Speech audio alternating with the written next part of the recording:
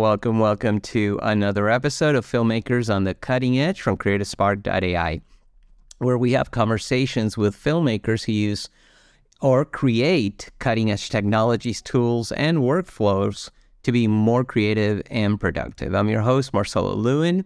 As always, you can get a hold of me, Marcelo, at CreativeSpark.ai. Now, also remember to check out CreativeSpark.ai for more podcast episodes and tutorials. Finally, if you're watching this on YouTube, please remember to subscribe to the channel, click that bell icon so you can get notified when a new episode is out. And if you enjoyed this episode, click the like button. And if you didn't, send me an email and tell me why. But I know you're going to enjoy this episode. It's actually a really, really good one. Now, today's episode is all about how AI and Unreal Engine are disrupting filmmaking and animation. And it's both a statement and a question, which we're going to explore later. With my guest, Aaron Rabinowitz, which I know I messed up his first name. I try really hard not to do it because I want to do it the right way, but that's okay.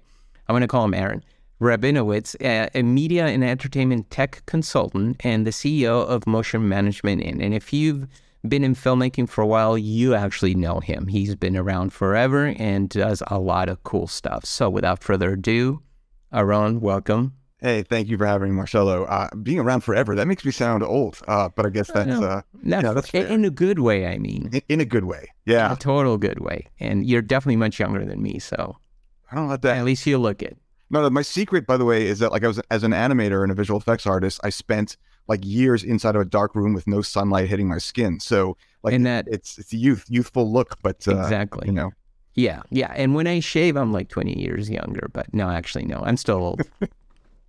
So, hey, welcome here. I followed you for a long time. I had another website called Filmmaking Webinars a long time ago in 2008. And I think you were in, what was that company called? The special effects. Red Giant.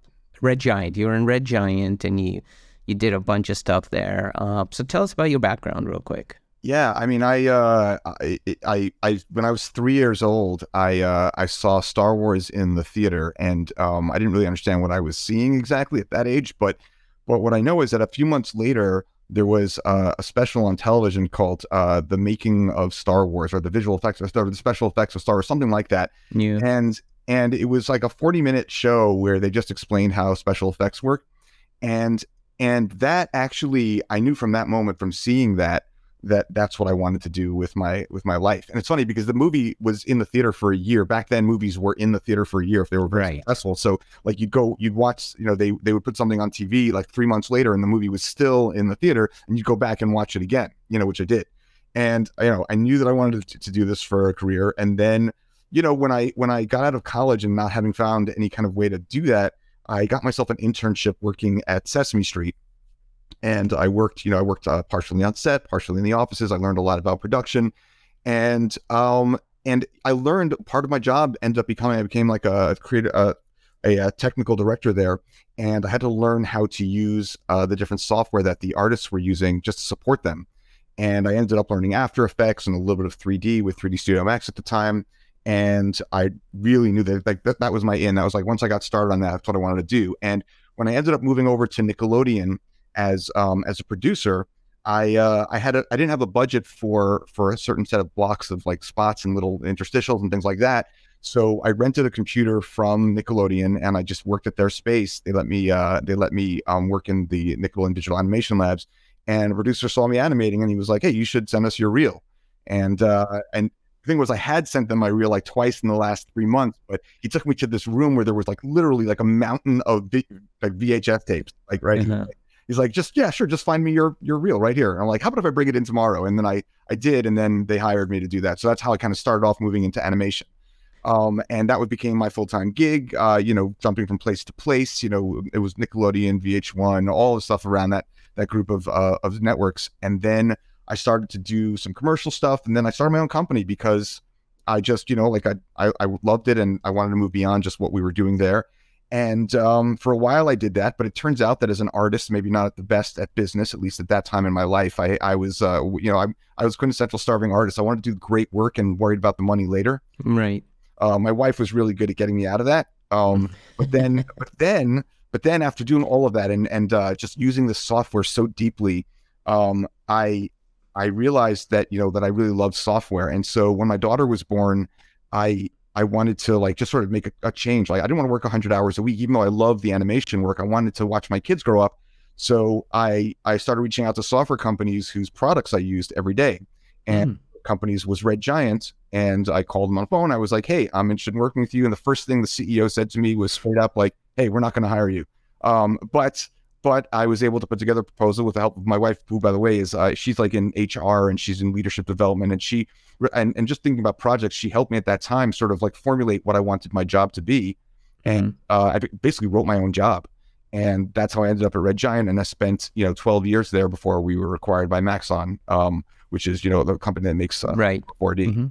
Right. And you were a product designer there. You were Well, I was actually a couple things. I was the head of marketing. And then I had also come in with some IP that I'd created with a guy named Dan Everts, who people who use After Effects may know him for, he wrote so much of the scripting and all the stuff that people use to make After Effects better. That's like, you go online to the forums and you ask for help, and he's the guy who always used to answer the question. And so he and I created a product called Holomatrix, which was like it made footage look like holographic imagery. And I brought that into Red Giant, and that ended up being expanded when they created Universe. We redid it under GPU acceleration. Dan and I recoded that, and he did most of the coding. Honestly, I just messed around inside. Mostly it was design at that point.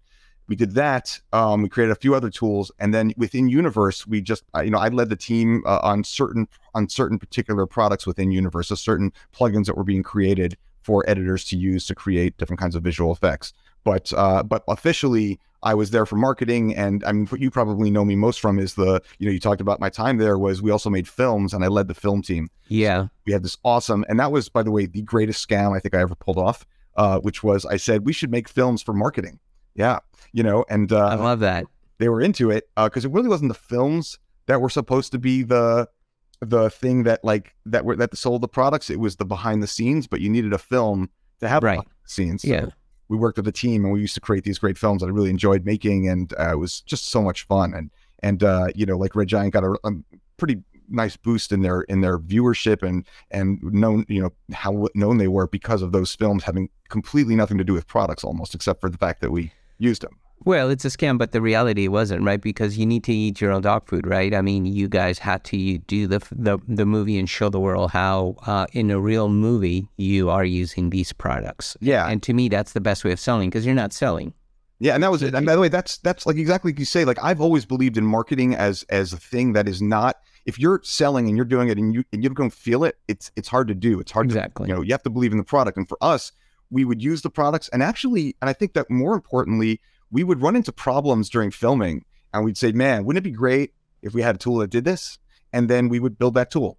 So that's kind of a lot of how a lot of Red Giant tools were created, was from the need. And even starting with back in the day with Magic Bullet, where Stu Maschwitz, who, was from Industrial Light and Magic, and he had his own company called The Orphanage, like tools that he created through the process of making films came to be software that we all use today.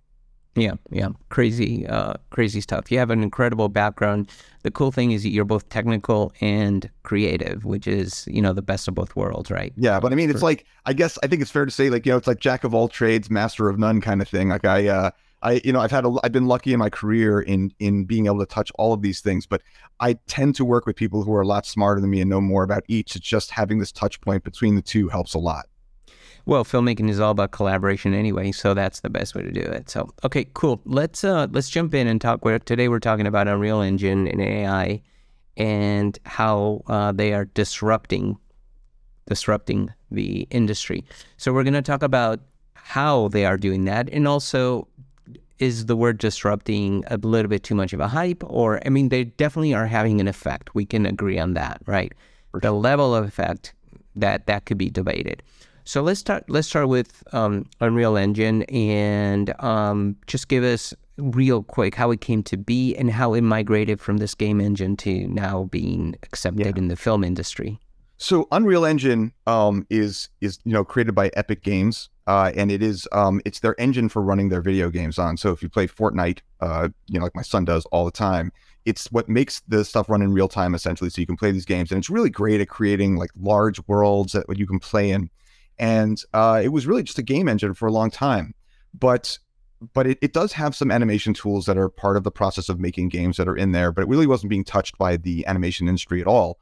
What happened was when they were working on Rogue One, they came across some problems that made them think that there might be a solution where they could use, instead of using green screen shooting, they would do stuff over over what they call now the volume, which is like a 360 or really 180 degree setup of monitors that high resolution LEDs, and using Unreal to generate the backgrounds in these large worlds. They would then use it, and this really came to be used in The Mandalorian. Right. And there's a lot of reasons you do it. One is, I mean, look, at the most practical level, right, it's very hard to shoot green screen when your main character literally reflects everything around him. Right. So if you're wearing a silver armor, but that's not the main reason. The main reason is because it actually saves a ton of money for, if you have a volume and you build it, then it saves a ton of money because you don't have to build a lot of your sets. Right. You have this stuff that's just generated, through CGI in the background that's live during the shot. And, I want to say this. And captured in camera. Right. So let's kind of talk about this, because the thing is that we've been throwing projections on the screen behind actors forever, right? I mean, this is back in the, you watch the old movies where they're driving like this. Yeah, and things exactly.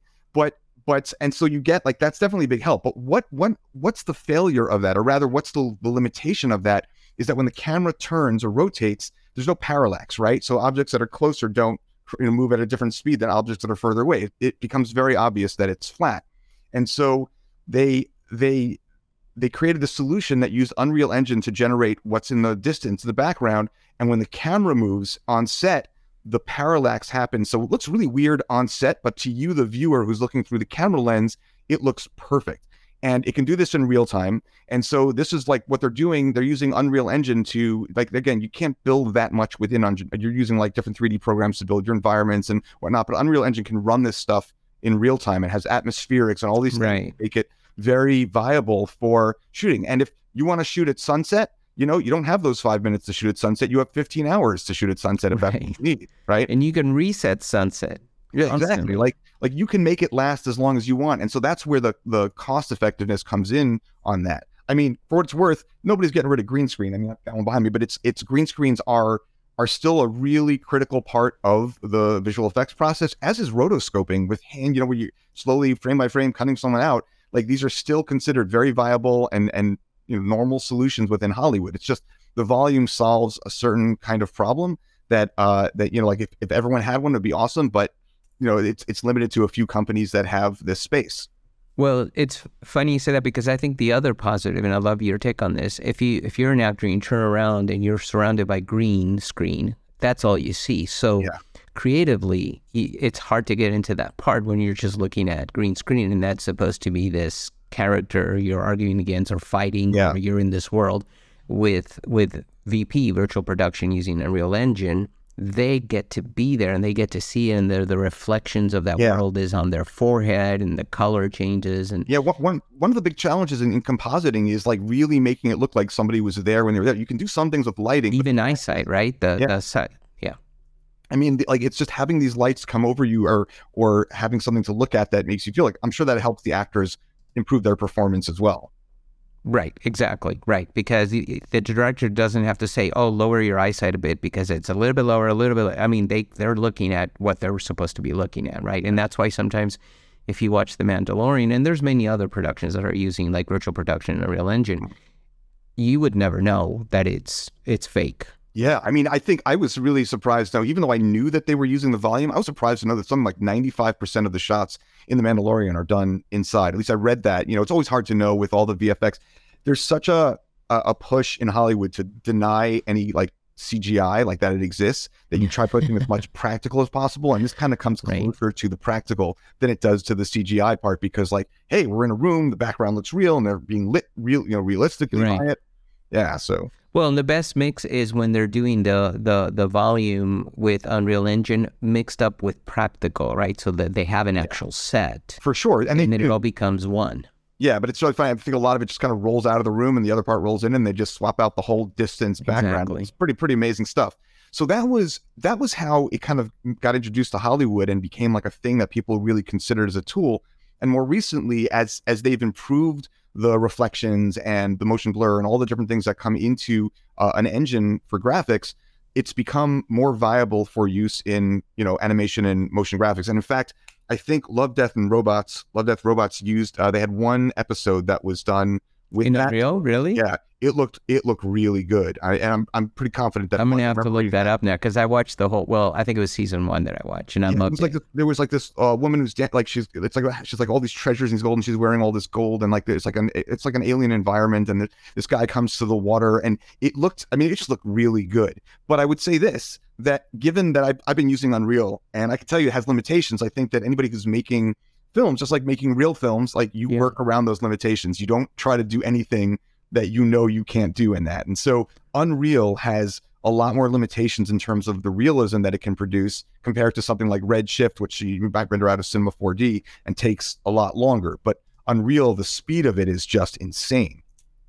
So beyond the realism, what other challenges are there with Unreal? Well, I mean, the realism aspect is the big, and also the tools for animation are not like ideal in there. It wasn't designed for that. It was designed for video games. And a great sort of way to think about this is, I was frustrated initially when using it because every time I wanted to bring in a file, instead of just bringing the file in and referencing it the way that you do in your video editor or you do in any other 3D program like a texture, it has to duplicate it and compile it for use in your project. So your files get huge because of this. But the reason it has to do it is because this system was designed for video games, and you don't know if someone's going to have a font on their computer or a texture or anything. They're not. So it all has to be included in the file. So anything you bring in gets duplicated and like it has to be saved separately in its own thing. So your original file is in touch, which is fine, but it's duplicated, and that's another big pain in the butt about it. But still, I got to say this. I had a project that I was working on, and somebody asked me to turn around one single image. He was like, "Hey, can you just change this image? It's hard to read in the still shot." And I was able to just go in like 3 seconds, rotate the camera, just hit render, and like literally like a second later, I was able to send it off to him. Whereas that would take a good few minutes to 20 minutes in doing with Redshift and Cinema 4D. But the workflow is not as simple and straightforward for somebody who comes from traditional 3D background like me. So what do you think that'll do, these real-time rendering capabilities? What is it going to do to filmmakers and the expectations with other tools? Because to me, I see that as the disruption, right? Is the people are getting used to this, kind of like the email. Oh, you send it and it's like it's a second there already. Now we expect that every time, and if it's 2 seconds, oh my God, it takes us so long, right? I think it's less the artists and it's more the companies that hire them. Right? The studios or the executives that expect like, hey, why can't you do this with AI? Hey, why can't you do this on Unreal? They don't understand the limitations of these things, that they're designed for very specific purposes. And that's kind of what gets us to like, I think we'll talk more about it when we talk about the hype of AI right now. But these are the things where the ones who use this stuff know that these are not necessarily a threat to the work they're doing. What it is a threat to is like the relationship they're going to have with these companies who are being very unrealistic about what they want. And as it is in visual effects and filmmaking, it's always get more for less money. So this is going to make it even more challenging, I think. So let's talk about, because we're going to switch to AI in just a second, but let's talk about that hype with Unreal, because it is a hype also. It's everywhere. People are talking about real-time rendering capabilities. Yeah. And I do agree with you that I think the people that work with any technology know the limitations and possibilities, and the ones that just read about it, they're like, oh, can't you just do this? It says here you could do it, right? Yeah. So are we talking about hype with Unreal as well, or? I think it depends. Like for visual effects, for high-end visual effects, I don't think Unreal is, outside of the way that they use it in the volume, right? Mm-hmm. I don't think Unreal is quite ready yet. I do think that with motion graphics, we're at a cusp. I believe that Unreal, that Epic announced like this project called Project Avalanche, which is going to be creating a motion graphics tool for that based on the Unreal Engine. So it'll run in real time or near real time, which is not going to disrupt like the high-end visual effects, and it's not going to disrupt even high-end motion graphics. But for sports graphics and for broadcast graphics, where that stuff has to be turned around super quickly, and where the aesthetic for those things hasn't changed in a decade and a half, for 15 years, it's neon lights and metals and reflections and some glass, like that hasn't changed. These are going to be really useful because, you often don't have much time to turn this stuff around. And as it is, we're always struggling to get it done within the time frame. So a tool like that, when it's not available yet, it's something that they've talked about, they've shown a little bit of a demo of, but when that happens, that will disrupt the market a little bit. because 3D artists rarely change their program that they're working in. There's so much investment that you put of time and energy into it. But when there is something that disrupts in a major way, in this case, it's going to be speed, even though it's not quality, and quality will suffer in a certain way. Speed is going to be the winner here. And that, I think, will get a lot of artists to try out that software. And of course, they're going to learn about the limitations of it too, and realize that for some projects they're going to use a higher end product like Cinema 4D or Maya, and in some cases they're going to use a real-time engine like Unreal. Right. So would you agree that virtual production is disrupting filmmaking, or? I think it's enhancing it. I think that, again, they're still shooting on set, they're still shooting on location. But it is, if you have the ability to work in a volume and the budget for it, it has its own way of saving money. It's funny because in some ways shooting shooting out in the desert somewhere can be very expensive. Sure, when you have like 15 trucks and all of your different, your actors and their trucks and the food services and all that. But when it's just like you and your friend going out there to shoot a small film, right? That's not a disruption at all. So I think that to say disruption is a weird thing. I always think of it like this, is that some people's work will be kind of relegated a little bit to the side, and new people will have work in all of this stuff. As with every technology. Yes. Yeah. Okay. So talking about disruption, let's switch to artificial intelligence as a general term, right? But the big disruption, at least as of ChatGPT, November of last year, we're talking about generative AI, right? But we'll use AI as a general term. Let's talk a little bit about AI and how it's enhancing the entire filmmaking process. Well, it's funny because I actually just used ChatGPT this morning. I had to negotiate a contract, and I realized that what I was writing was just way too verbose. So I asked it, I threw it in there, and I was like, can you help me make this a little more succinct? And then it got very formal. I said, hey, I like that, but can you make it a little less formal? And then it spat it out again. And it was probably about half the length with all of the relevant points. And I had to add in one or two things that I felt it left out. But I am constantly amazed at what AI can do and the speed at which it is iterating. It's absolutely nuts. But on that note, we're talking about it, especially in the realm of Hollywood, like it has changed everything and that it's ready to go. And I think that it is not fully there yet. And I think there are places it definitely is doing interesting things for sure. I happen to be a fan of the tools that use AI to help the artist as opposed to replace it, not because I feel threatened by that in any way, but because the truth is, any of the tools that replace artists at this point, they're not good enough to get the job done. And I think that sure, there's certain things you could do. Like we could talk about Mid-Journey, right? The imagery is awesome. It's generating stuff that looks so real. Like it's very hard to tell the difference between a really good, well-composed photo and a well-composed Mid-Journey shot. But I find that, if I say to Mid-Journey, like, I like this, but I don't like that guy's sweater, I want him to be a red V-neck, like that can't really do yet. It can't really just keep not in Mid-Journey, but you can use like ControlNet or other tools, right? But then it's not perfect, yes. Right, and it's not fully art directable. And at some point, you're just saying, hey, I'm not making decisions anymore. I'm letting the AI do it, right? Right. And we're seeing the stuff from like Runway, which I think is a really cool company, and that I think in another year are going to be, and maybe faster. Who even knows? Blowing our minds with video that is generated entirely through like you just type what you want and it generates video. I mean, the videos that we've seen, I don't know if you've seen the ones with like the beer commercial or the pizza commercial. They're hilarious. Like they're terrible because like the AI doesn't really know how people eat or anything like that. And, exactly. And they're great. I think the beer one, he was drinking through the nose or something. Yeah. And there's like pizza where things on Which fire. To be honest with you, I've been to parties where that actually happened. So. I maybe in college I've definitely been to a few myself, but long before AI, but I'm looking at this stuff, and what's happening is that like the hype machine is nuts. Everyone is like, look at how we're disrupting Hollywood. Like there's no Hollywood production that's going to use this, right? Right. Like, not in its current state. People I know that have like companies that work with AI, they tell me that it's really a question of processing at this point, processing power and money essentially, and not the capabilities of it.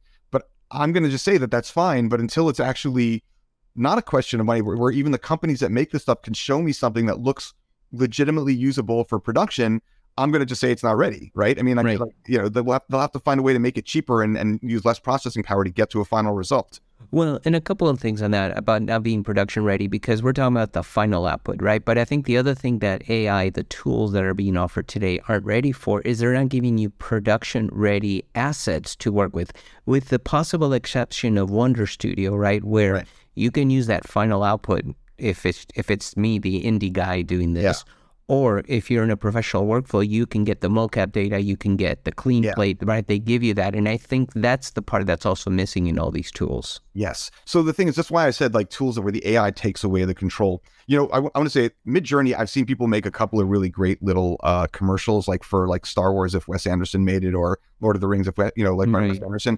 And those have actually been really great. But a human very much interacts. Like it outputs a picture and then the human has to take that picture and do stuff with it. But normally you're getting a flat image that you can't really manipulate. They're just using other tools to do that. So, you know, this is where, you know, when these things help the artist do the thing they want to do, that's where it gets really interesting. And you mentioned Wonder Studios. There's also another company that I'm actually working with called Color Lab AI. And I was attracted to both of these companies because they are giving you a tool that you put something into the AI works and does something and gets rid of a lot of the tedious work, and then it spits it out. And if you need to make changes to that and you need to art direct it, it's doable. Right? Where it's actually in a form that I don't have to struggle to do it. Like, so with Wonder Dynamics, right? With Wonder Studio, that software, which blew me away. And I think if anybody who saw that first commercial they made thought they were full of it. Like we couldn't believe that was right. Yes. Yeah. Right? The first time we saw it, we're like, this is BS. This is. Yeah. And you know, Nikola Todorovic, he told me that, you know, of course they filmed knowing exactly what the capabilities of the software are, right? But even so, the results are phenomenal, right? Like it's hard to believe that you could do this. And what it does is, for those that don't know, it's software where you film yourself or you film an actor on camera, and then it will remove the actor from the footage. You pick the person you want to remove, and it will replace them with a CGI character. And it can have, it has hands and legs and feet and all this stuff. But even some of the characters even have facial capture, so that if you're smiling or talking, it captures that as well. And it does it really, really well. And if you don't like the final output there, or if you're just doing it for the purpose of getting motion capture, it does give you the motion capture file, which you can then bring into your 3D program.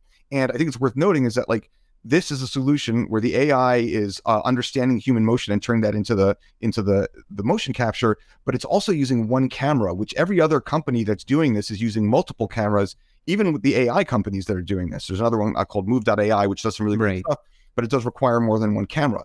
And you know, we've been filming in a room for the other kind of volume, which is a motion capture volume. We've been filming with, like, you know, 6-7 cameras all around the room pointing at the different actors so we can see everything for a long time. This is, for a lot of reasons, just a really big jump, because single camera, it turns the stuff into motion capture. It removes the actor mostly. Maybe it's not perfect, but like that can be, but it'll become perfect. Right. And this is the worst it'll get. That's what I tell people. This is the worst AI is ever going to look. So whenever people complain about it, like that, oh, it's not going to be a problem because look how bad it looks. I'm like, no, exactly. That's not going to keep you. If that's the thing you're relying on to keep you in a job, don't hold on to that, because in a year from now, this stuff is going to be great. Like it's going to be working flawlessly. Well, so let's talk about that for 1 second, because one of the things it does, right? It's basically rotoscoping through AI. Yeah. And now you have all these models that do segmentation, like Meta, right? The Meta segmentation model, where you can segment images. That's all rotoscoping that people used to do. And people still do, because there's still an art to it for a little bit longer. And I always say AI won't replace anybody. It's AI with a human that knows AI will replace a human that doesn't. But in the case of a rotoscoper, I think that's something that you shouldn't bet your career on. Yeah, this is where we start getting into the place where, yes, there will be jobs for sure that get replaced by an AI. But I also think of it like this, you know. That's true, that will happen, and it sucks, but that's the nature of the technology industry. If you're someone who's easily replaceable by technology, especially if your skills are like doing something not creative but very, very tedious, right? Eventually, there will be technological solutions to solve these problems. I think, you know, as I look at this, for me as someone who makes films and different animations and different projects, there are things I would never have done. It's not that it's taking work away from somewhere else; it's giving me access. Like I'm a good animator, but character animation, never great at. And having a tool that makes that easier is not going to take away work from another character animator. I'm just making a thing I never got to make before because I didn't have the ability to do it. So in some ways it may take away some work, but in a lot of ways it's opening up to people who are already creative and trying to create these things and giving them the power to do this. Right. I did an entire podcast, which will go live soon, on how all this cutting edge technologies is democratizing filmmaking everywhere, right? Not only to everybody, filmmaker wise, but also to countries that are underdeveloped that never people there couldn't afford it. Yeah. Can now afford to do some amazing things, right? Yeah. No, it's really great. And I've always been, I've always been a proponent of any technology that democratizes, whether it's filmmaking or motion graphics or visual effects. These have always been things I've looked at. That's why my time at Red Giant was about making products that were much more affordable, that would give you access to results that were things that only the pros were getting, in big productions. Right. You could do drag and drop a color grading, and then I don't have to be a color grader, right? But they didn't replace color graders, because if studio is looking for a specific look, you still need that art, right? Yeah.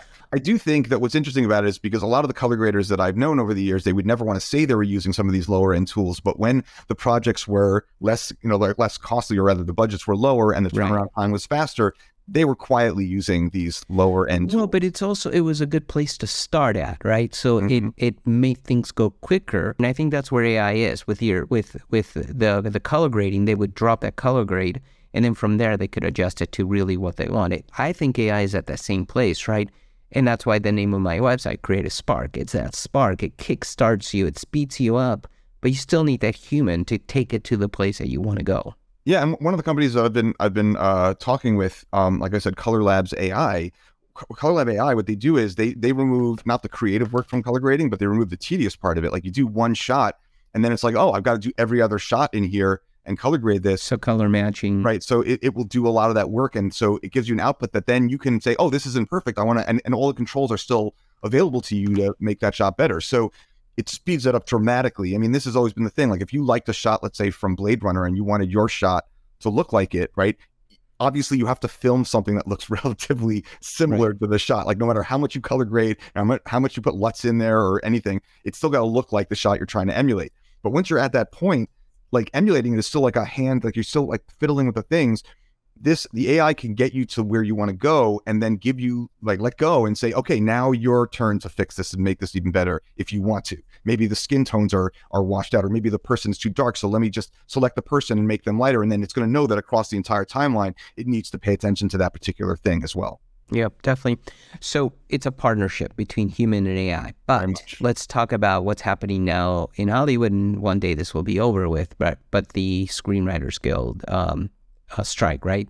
Yeah. And this is mainly because of AI. Or they don't want AI to be used as a writing or as a writer, not a writing tool, but as a writer by the studios, right? Yeah. How is it affecting storytelling? Well, story writing. That I don't know. I can't say like how it's affecting the story writing process right now. Obviously, we're in the middle of a strike, and I've heard that there are some studios that are saying like, hey, we can have the AI write the first draft of the script, and then like it's a big deal. Like, is it going to be great? I mean, I don't know. Like I said, I was able to give ChatGPT my like what I wrote, and it made it better, but I've asked it to do things like from scratch, and it didn't necessarily do the best job. Although I once did ask it to write a letter to my daughter. I just wanted to see what it could do about how much I love her and how unique she is. And I explained, I just gave it concepts. I said, these are the things I love about my daughter. And I cried when it wrote the letter. It was so moving. I was like, this is crazy. Like that I could be, that this machine could somehow capture these thoughts that were a jumble in me and turn into something.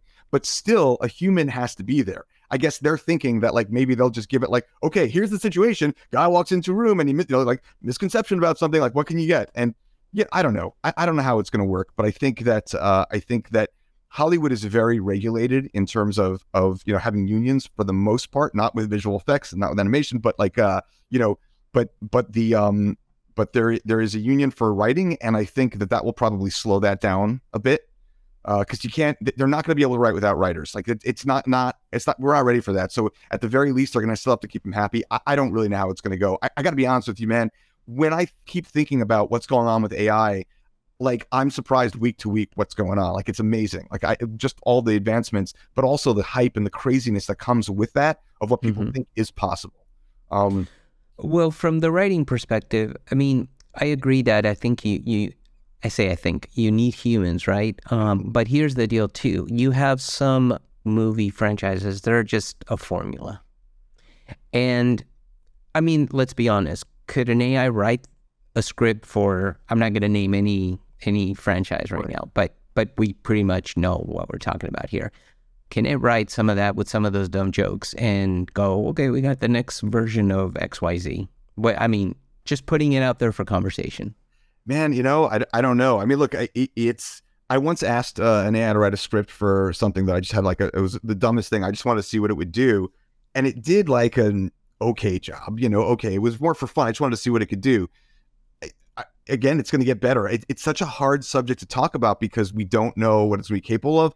But I also think that you know what's going to end, what would end up happening with that kind of thing is that it would basically be studio exec notes with no real creativity, right? The thing about it is that writers push back sometimes when they feel like something's not right. So if like an exec says we should do this, like the director, the people involved will sometimes push for the upholding whatever idea it is that they're trying to do.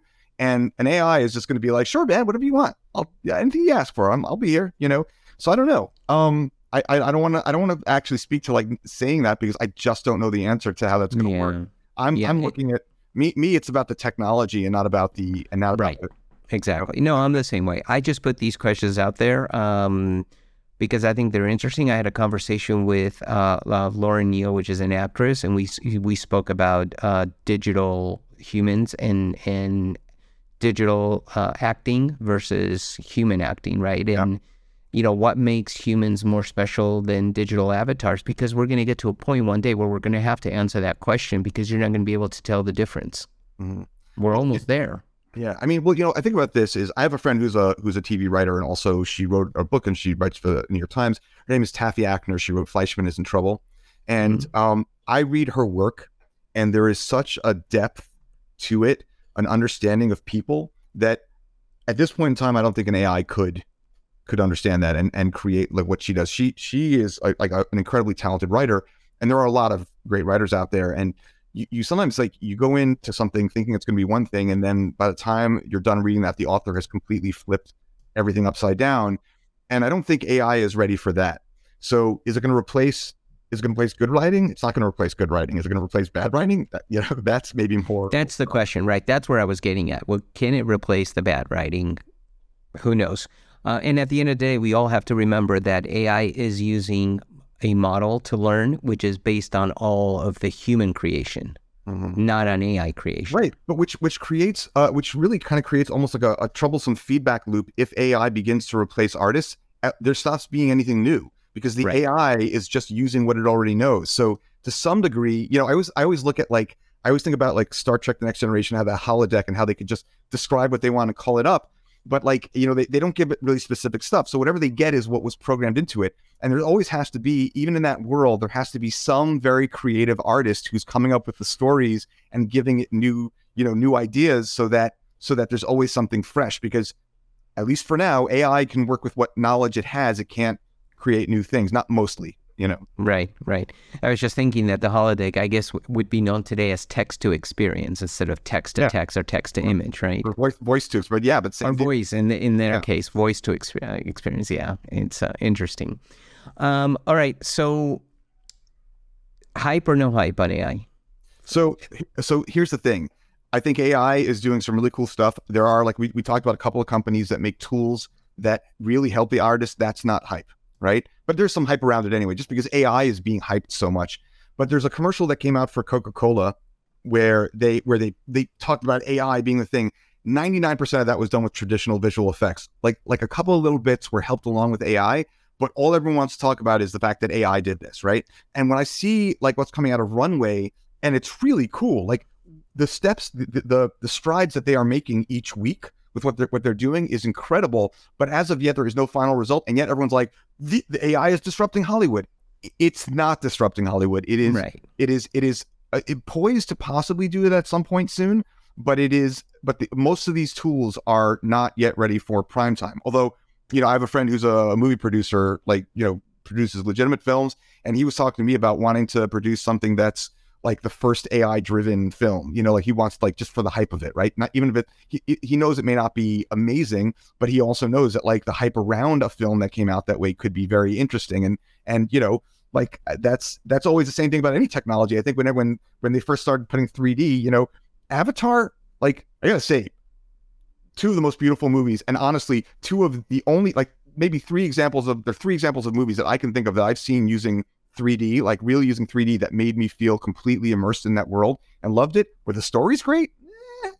Right. Okay, they're But okay. they're beautiful to look at. But they were an experience. I took my daughter to see the second one recently, and as an artist, she's an artist. We saw it too. It's amazing. Yeah, and from a visual perspective. Yeah, it blew up her mind. Like, she suddenly started, like, she after watching it, she had all these ideas about what she wanted to draw, even if they weren't part of the film. Like, just her head exploded, from the experience of being in it. And I think that there's some value in, like, showcasing new technologies in film, even if the story's not great. It pushes things very far.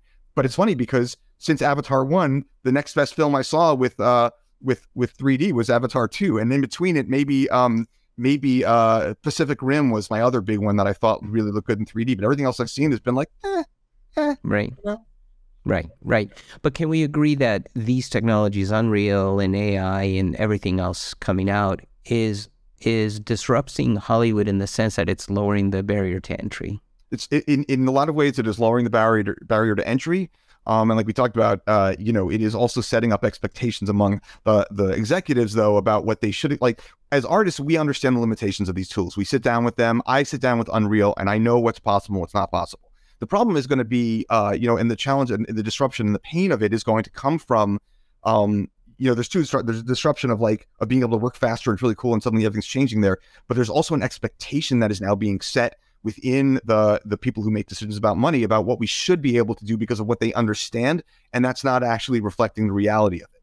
So, like we talked about, Unreal has its limitations, but it's fast. And so there are certain things that you will jump in, but then there'll be an expectation of, like, we'll use Unreal for that. Like, no, you can use Unreal for that, not if you want it to look at a certain level. And I don't understand why, and budgets have to be adjusted and that kind of thing. So I think they are lowering the barrier for entry. I mean, Unreal is free, right?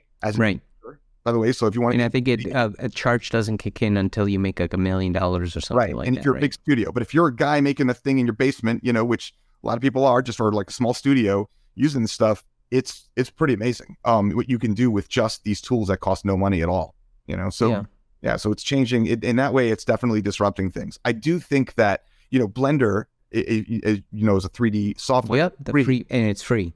Right. And it's very popular amongst people who are getting into animation. The challenge for that package has been that because it's not owned by a particular company, it's like an open source thing, community driven.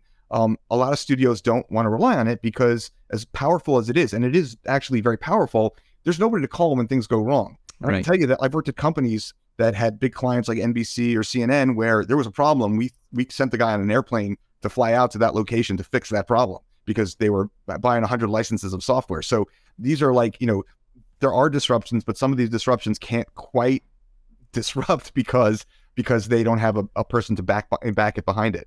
Yeah. So we're going to be wrapping it up pretty soon because we're pretty close to the end. But the integration of AI, Unreal, and all these other cutting edge technologies, especially like live 3D capturing, with LiDAR or NERV. Yeah. What's your take on that and the future of all that? I think that that using any of these tools without AI, right, has always been complicated. Right. It's even when they're easy by the standard of someone professional, like sitting down with it and having the time to learn it and really having a deep understanding. For me, moving over to Unreal was not too challenging. I had a great course by Jonathan Winbush that I took me about, it was a 6-hour course. And my whole of my existence of like 3D up until now, the 20 years I've had it, easily transferred over. Right. But for someone coming in new, like jumping into Unreal can be very hard and very challenging. And I think that, or any of these other tools, AI can bridge the gap between what I want to make and what I don't know how to make. And I think that's where we're really going to see real disruption, where someone can say, hey, I want to build a 3D scene. I want you to do this, make this thing for me, add trees, do all this stuff. And then within Unreal, it'll build all this stuff. And then you can from there like start animating. Maybe, even say, I want the camera to move from here to here, and then it will do the rest of it. But you also can take control of it and jump into the tools and manually adjust as you learn more and know how to do things. So I think AI is going to drive so much creativity from people who have such a desire and even like a creative spark within themselves, no pun intended, right? But don't have the knowledge, and it's going to skip a lot of the technical need to know, which means to some degree, maybe their work and the final work might not be as amazing as someone super knowledgeable who understands lighting and camera and has spent years working both in physical sets and on 3D and designing and lighting.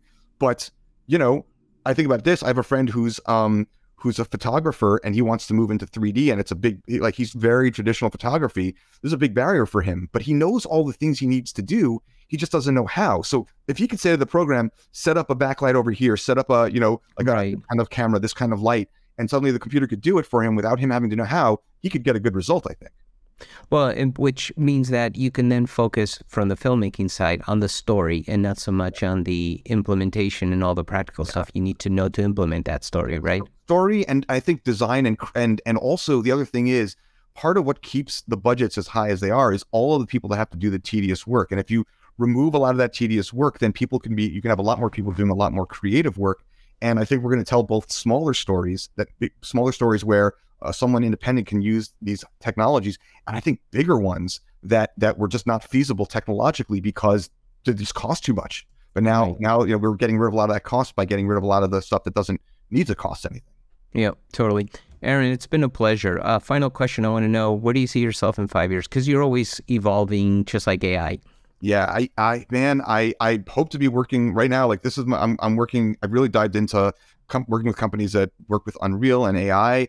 I love designing software, so I'd love to be doing some of that. But I'm not sure yet what is needed in our space to give people. But I'm keeping my eyes on that. So exciting stuff, right? Yeah, it's exciting times to live through. It is. Especially if you're into technology like you are. Yeah, I feel for my kids though. I talk a little too much about this stuff. Like they learn about it whether they want to or not. But thing. You know what? That's actually a good thing. My kids have been involved in technology since they were babies. I put them through that, and that's the best thing because the future is all about technology anywhere. Yeah. And to me, knowing technology is like knowing how to write. Yeah. No, I agree. So if people want to get a hold of you, what's the best way? Oh, I'm on Twitter as ABAO Productions, and that's the best. That's where I am all the time, hanging out and talking to people and answering questions and asking questions and learning. You're real good at that. So, Aaron, thank you so much. I really appreciate you being here. Thank you for having me. And thanks to the rest of you for watching another episode of Filmmakers on Cutting Edge. I hope you enjoyed it. I know I did. It was a wonderful conversation. Been wanting to get him on here for a while, and I'm glad he decided to join. So remember to check out CreativeSpark.ai for more podcast episodes and tutorials. Focus on cutting-edge technologies, workflows, and tools to help you be more creative and productive. Also, if you're watching this on YouTube, remember to subscribe to our channel and click that bell icon to get notified when a new episode is out. And if you enjoy this episode, click the like button. Anyway, thank you so much for being here. I hope you enjoy it. And if you need to get a hold of me, Marcelo at CreativeSpark.ai. See you on the next one. Cheers.